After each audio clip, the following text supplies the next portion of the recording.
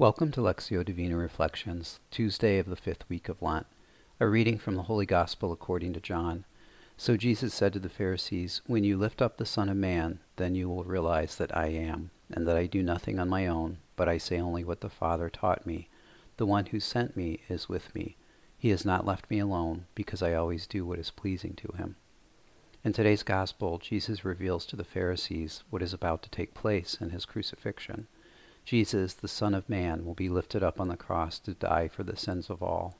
By telling the Pharisees that unless they believe that Jesus is I Am, that is, Yahweh, God the Father, he invites them into his redemption through faith and repentance.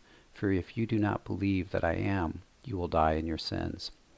In God's love for his people, in that lifting up of Jesus on the cross, a paradox unfolds before all of humanity. The cross becomes an instrument of the resurrection. By dying, Christ destroyed death. By rising, he restored life. As St. Paul says in his letter to the Corinthians, "For since death came through man, the resurrection of the dead came also through man." The Pharisees questioned Jesus, "Who are you?" Far from being a remnant from the historical life of Jesus, this question is the one that I can ask myself daily. But unlike the Pharisees, I have the benefit of knowing the answer through his resurrection. He is I Am. God, I want to come to a greater understanding of what Jesus meant when he said to the Pharisees, "I belong to what is above.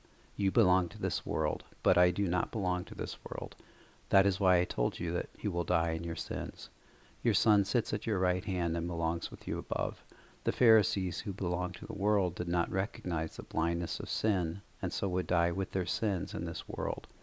Help me understand that you belong to what is above, and that you also want me to die to this world through repentance, so that I can rise to new life through your Son.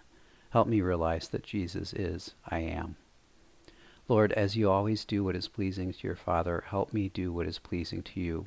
Be with me today and increase my awareness that with you I am never left alone.